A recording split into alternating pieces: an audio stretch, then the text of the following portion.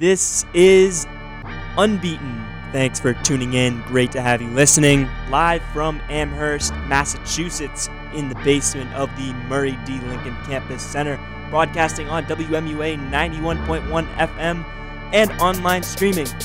Today is Tuesday, October 23rd. We have a great topic today, so let's get things started.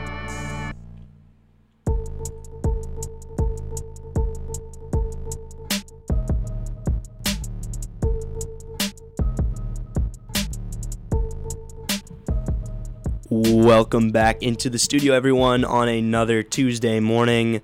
My name is Ryan Beaton. Top of the hour, 11 a.m. First UMass sports headline of the day, or even the week. College hockey, UMass takes down number 1 Ohio State on the road. UMass hockey taking a huge step into really just becoming that new Mass team, that new Mass culture of hockey that Carvel's been hyping up for the past 2 or 3 years now. So UMass taking a huge step in program history, really. Last time I think they beat a number 1 team was in 2012 against Boston University. So I'm actually surprised they've beat a number 1 team before, but it's been a little while since that's happened, about like 6 years now. They built a 3-0 lead. They were able to hold off the Buckeyes, I think 6-3 was the final score. Obviously, Ohio State was ranked number 1. I think the poll comes out, I think it came out earlier today. The UMass is now, I don't know where Ohio State is now, but UMass, I believe, is ranked 16th. So the first time in a while they've been ranked in the top 20, I believe. Beating the number 1 seed will certainly do that for you. Carvel was quoted saying, "I'm very happy for my guys. This was obviously a huge test for us. It was a huge test for our culture, and it's very rewarding because the group of kids has really sacrificed and made a huge commitment to build this program, and I'm happy for them that they're getting rewarded for it." Carvel very proud of his young squad, the squad that he sort of, recruited and brought in himself. It's really cool to see finally not only the freshmen from last year, so this year's sophomores, continuing to have success, but now this sophomore class, this new incoming freshman class is having an equal amount of success in their freshman years as did the sophomore class did last year. Trevino, who we know has been talked about a lot, had another big game. He had 2 in that first game. Trevino finished off a 2-on-1 from Boeing and McCarr in the third period, I think it was. And yeah, he's been having a really good season. He's one of the sort of hyped up and coming freshmen, and yeah, I mean he's really scrappy. He's small. I think he might be 5'11" ish, or he could even be shorter. I'm not really sure, but he draws a lot of parallels to Brad Marchand. He's sort of that, the greasy sort of, I don't even know. It's just sort of gritty, get to the net type of player. Even though he's small in stature, he's really scrappy, and I think Carvel called him a rat in the best way possible after the game. I think Carvel was quoted saying that, but I think he just means that he puts a lot of heart into the game when he's on the ice, and he puts forth his best effort, and you can really see it in his play. He covers a large area, and yeah, I mean, you would think that's the player you need, because McCarr is very, very handy. He's got the finesse factor, and then I think it helps to have another sort of breakout player on this roster, have more of a scrappy mentality to sort of even out the skill versus grit. Sort of, you have the spectrum. You got to kind of find a nice balance when you put together a hockey team. And, that's nothing against... I think he only adds to the scrappiness that Ferraro brings, because he last year was the original scrappy sort of freshman to come in and be aggressive and play the entire rink. So yeah, that's all I really have to say about UMass hockey there. Definitely had to cover off on that. They ended up losing the second game to Ohio State, but nevertheless splitting a series on the road against the number one team in the country is just the best thing you could do to start out the season. So, if we could end up seeing this trend for the rest of the season, which would be amazing for UMass and just the whole student body, really. It's exciting because I can't even wait for the next home game. I think the next home game is next Saturday against Merrimack, I believe. And I'm expecting a huge turnout for that game just because it's it's Halloween weekend, and I just don't see any reason for... the opening night was against Rensselaer, which isn't even a high-profile team, and it drew roughly 4,000 kids. And so now after, drawing all the hype from splitting the series against Ohio State, and, you have Merrimack, we'll say... they're really not that competitive this year, but nevertheless, a Hockey East team coming to the Mullins after a huge series against Ohio State. I would expect a really large turnout from the student body population. So yeah, that'll be exciting. All right, moving on to the next topic. Obviously, it would be a crime not to talk about the World Series coming up against the Dodgers. Last time the Red Sox and Dodgers squared off was hundreds of years ago in the... I believe it was 1916 World Series, 1915. Yeah, 1916 was the last time that the Red Sox and Dodgers squared off in the World Series.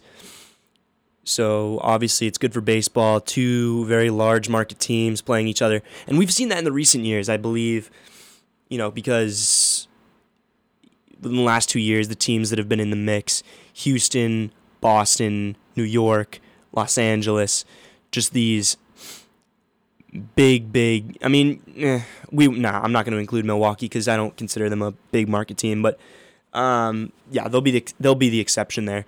A lot of big market, well-known cities been playing in the World Series the past couple of years. Obviously, not really the underdog story you want, but nevertheless, I do think it's good for baseball because you're having huge fan bases in large markets, representing, getting excited for their teams, playing in the postseason, the late stages of the postseason, the World Series.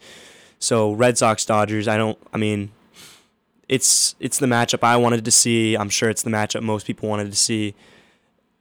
Just in terms of pure, sort of out of the goodness for baseball in all of our hearts, we wanted to see that sort of classic throwback matchup.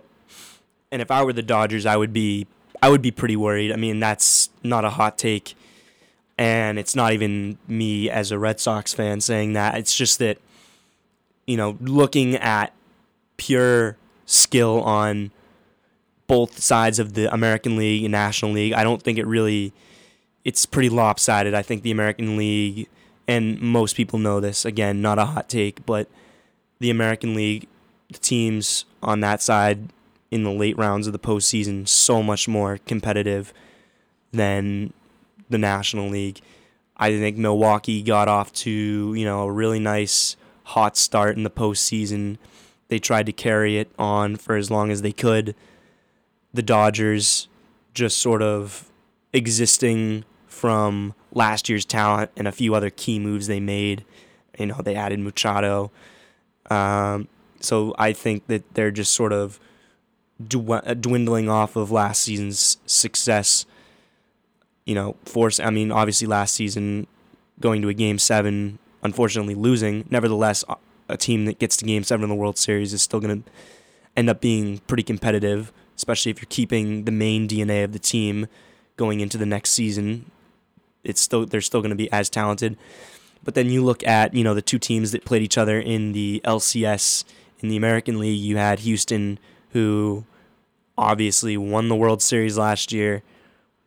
Very talented, which is sort of the thing that strikes me as concerning if I were the Dodgers, because Houston was such a good team this year, and the Red Sox just beat them in 5 games. So I don't know how you could just sit there and not be worried as a Dodgers fan. I mean, not only are the 108 wins, I would think that would be concerning to any team, but even in baseball, 108 wins might not mean anything, because at the end of the day, I think baseball postseason comes down to just pure momentum and whatever team's hottest in the postseason. But the Red Sox also have that, because, they just came off of winning a series 3-1 against a very, very competitive team. I think most Red Sox fans knew that the challenge this postseason would come in, the bigger challenge would come in the ALCS opposed to the World Series, if we were to get there, and we did, and by we I mean the Red Sox. So yeah, it's definitely telling. I think that the Red Sox will sweep. I think they easily win in 4 games. If you beat the Astros in 5, I don't see any reason why the Dodgers would put up any harder of a fight, and I'm going to be even more, ambitious by saying they'll win 4-0 opposed to 4-1. So I think this series will be over in 4 games. Maybe it goes 5. You will definitely not, the Sox will not be back at Fenway after game 1 and 2. They'll 1,000% win it in Los Angeles, which is unfortunate because they won't get to win in front of the Boston crowd. But they did get to win in front of the Boston crowd in 2013. Obviously, 2004 and 2007, they won away. They're going to do it again this year. They're going to end up winning on the road. I just don't see the Red Sox losing in any scenario. It's just, they're way too hot. They have way too much talent. And I think they're going to be able to do it in a very short period of time. So, I think it'll be another exciting sort of, or maybe not exciting. No, it will be exciting, but we're definitely spoiled as Boston fans to, have all of these. I think there was a statistic out there somewhere that said that Boston has had like 12 championship or league, conference, whatever you want to call it, series wins. So like that includes all the Patriots conference wins. That includes all the Red Sox LCS wins. That includes the Eastern Conference, series wins. New England has had, I believe the stat was like 12 in like 12 years. So, and, we most recently just came off the Patriots winning the AFC Championship. So being in the Super Bowl, World Series, NBA Finals, Stanley Cup, whatever you want to call it, being in those big games / series are really it's nothing that we haven't handled before. And by we, I mean Boston sports fans. And, it's almost, I hate to say it because I almost feel numb to it now at this point. It feels a lot less special, and you don't want to necessarily downplay the excitement and how much success that the team has had this year, because at the same time, you have to remember that this season is unlike any other. I mean, the team won 108 games this season. That's relatively unheard of for any team, let alone the Red Sox. So it's interesting because you would think, and I mean, I think I would be a little bit more excited, but at the same time, it's just like you're so numb to the constant sort of winning, pennant clinching culture here in New England / Boston that, it's hard. It sometimes it is hard to get overly excited. I definitely think I'm ready for the series. I'm ready for, whatever. And maybe, honestly, I think it makes it a little less interesting that the opponent isn't as strong as we may have hoped. I mean, I was, to be honest, I was more interested in the Astros series. I think that, when competition, and this is, pretty straightforward, but when competition is more even, then the game's more entertaining and more valuable to the fan to watch. And I think Sox fans are they're gonna be able to relax a little bit watching this series. I think they're gonna have a little bit more fun. It's not gonna be so much of a wow, like this will be a high quality series. It'll be just more of a, you know what, as a Sox fan, we're just gonna sit back and we're gonna enjoy this one because, the team really worked their butts off to get where they are right now in the regular season. And I think the general success comes more from the season as a whole than, say, this singular World Series, if that makes any sense. All right, so we're going to go to break real quick. When we come back, we will cover some more UMass athletics. Maybe we'll dive into the Patriots win this past Sunday. So stick it right here. Stay tuned to WMUA 91.1 FM. This is WMUA Sports. Show your UMass pride everywhere you go with a UMass Amherst special license plate. All proceeds benefit student scholarships and programs, and the special plate fee is tax deductible. Get all the details and order your plate at umassalumni.com or call 800-456-UMass. Remember to ride with UMass Pride. Hi, this is Coolio. I have it, you have it, we all have it. It's called blood. And every 3 seconds, someone needs blood. Each year, 4 million people need blood transfusions. You can help by becoming a blood donor. It's fast, simple, and safe. One donation from you can save up to 3 lives. Be a lifesaver. Call 1-866-FROM-YOU. That's 1-866-376-6968. Toll free to find out where you can donate and save a life today. You're listening to UMass Athletics on WMUA Sports.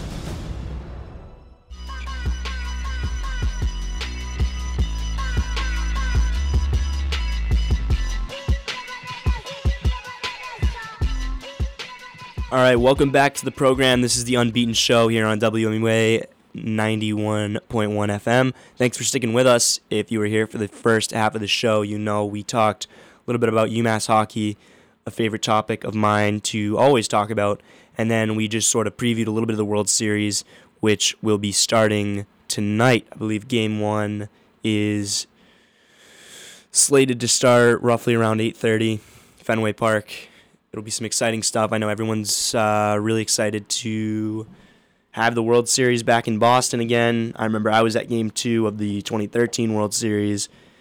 That was an atmosphere unlike any other. I actually have some friends that might be trying to get into the game. I know the Red Sox, usually offer student tickets throughout the entire regular season for like $9. And interestingly enough, they're doing it this season. But from what I understand, the rules are that they only have $109 student tickets to give out. So they're only giving tickets out to 100 students for, I think it's $9. That's like the deal or something like that. And if it's not $9, it's significantly reduced. I actually have some friends that are gonna try and shoot for it. Best of luck to them. I can only imagine every college student in New England is trying to camp out on Lansdowne at that student gate to try to get, really cheap World Series tickets. I mean, I don't blame them. Props to them. I was at the World Series in 2013, and it was one of the greatest experiences ever. So I hope everyone would get to experience a World Series game firsthand. Personally, now I'm not an hour away from Boston anymore. I'm like 2 or 2.5. So just not, especially with classes, just not feasible to try that in the middle of the week. But, I'll give credit to anyone who tries it, and 100 tickets, that's going to be pretty competitive. But, hey, you never know, so you might as well just try it and see how it goes. Hopefully the rain holds up for game 1. So that's enough of the Red Sox. I think we'll go back into just talking about UMass athletics a little bit for a short period of time.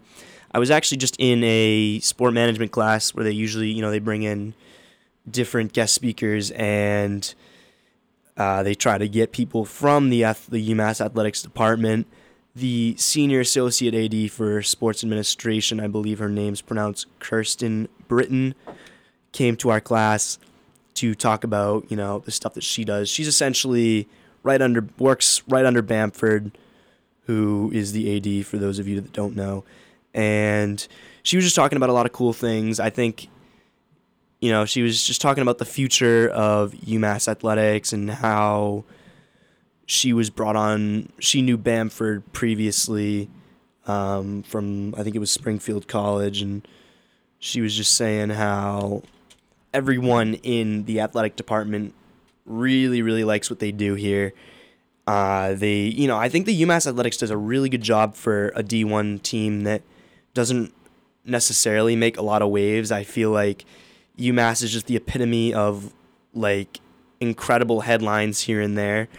In what I mean by that is we're not consistently making average news, but when we do make the sports news in terms of all over the country, but when we do make the news, I feel like it's just these crazy headlines, like winning against number 1 Ohio State in hockey. That is a huge headline. And then you have, not even necessarily headlines, but just team success.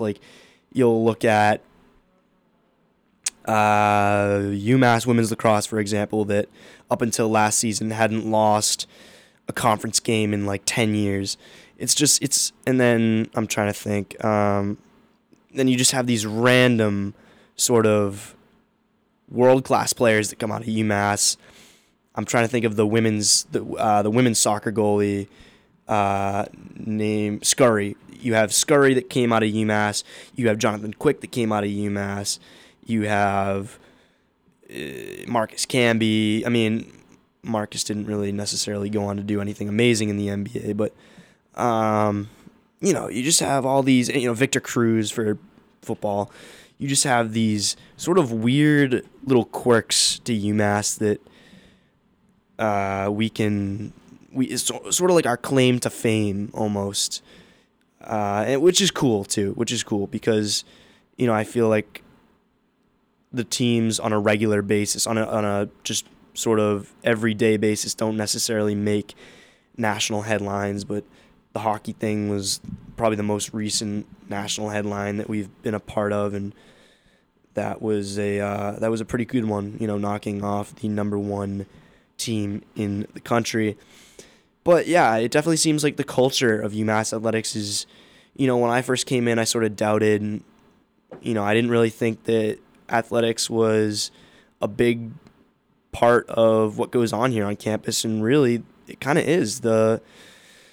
Even in a year, I've noticed how much the athletics department has been putting in work, just in terms of, they'll just following all of UMass social media, like UMass Twitter and all that. You'll see the athletics department post season tickets with just these really cool graphics on them. They had a maroon pant movement graphic on their season tickets, and then they just, between the promos they do and the game day experience, I just feel like they really do such a good job for teams that really aren't powerhouses in terms of D1 athletics. And I think you give it, maybe 5 to 10 years and the conversation starts to change. it's no easy thing to do to turn a program around. But I know since Bamford took over in the recent years that there's been a pretty big focus. There's been a lot of spending on athletics, and I definitely think it's exciting. It's hard to sort of preach it to the rest of the world, because I don't think if you're an outsider, you don't necessarily see the vision. You don't see what's going on here. But as somebody that's been following UMass athletics fairly closely for the past year and a half, I can say that, or even 2 years at this point, you can see things already just changing around drastically in just such a short period of time. That's, sort of just a ramble there. Sometimes I just like to go off talking about UMass athletics for a little bit, but certainly exciting time to be a UMass student that follows sports and is into the teams. So that's all I really have to say about that. Sort of transitioning, I guess. We don't have a whole lot of time left. I'm not sure I want to introduce a new topic because I don't think I'll be able to fully cover it in depth. We have about 3.5 minutes left on the show. I figure I'll just sort of plug or talk about anything that I feel like I just don't have the time to talk about on a regular basis. Sort of in-house stuff that pertains to the show. If you're not following us on Twitter, do that. We are at Unbeaten Show. I don't tweet a lot, but if I notice people are actually following the account, I'll start putting up polls and other just more interactive things that I can use on the show. Always feel free to tweet at us questions. I'd be more than happy to try to break down and analyze some whatever questions that might be on your mind. If you listen to the show, you'll know what I usually talk about. And also, if you want to come on the show, it's really easy. All you have to do is reach out to me. I could give you the phone number right now. The phone number is 413-545-3196. Obviously, you'll need to know when to call, so you'd have to get in contact with me, but you can do that through the Twitter page. But I would love to have anyone on, have a conversation with anyone. If you're a regular listener in the Pioneer Valley, or if you are listening and supporting me back home from the South Shore. So yeah. Also, if you've only been listening to this show live, whether that be on the 91.1 FM frequency or whether that be off of the WMUA.org live stream player, you're going to want to continue to do that, but you can also listen to shows on replay via iTunes / the Apple Podcast app. If you have an iPhone, it's that purple app with the little microphone type symbol. So super easy to just listen to shows on the go. You can download them, listen to them anywhere, and you don't necessarily have to tune in Tuesdays at 11 a.m. And that's about it. Really just, I want to thank you, anyone, for listening thus far this season. We're going to try to get more guests on. I don't really like rambling. It's tough to get people on, though. But please feel free to reach out to me. I always love to have guests on the show. And enjoy the rest of your Tuesday, everybody. Peace.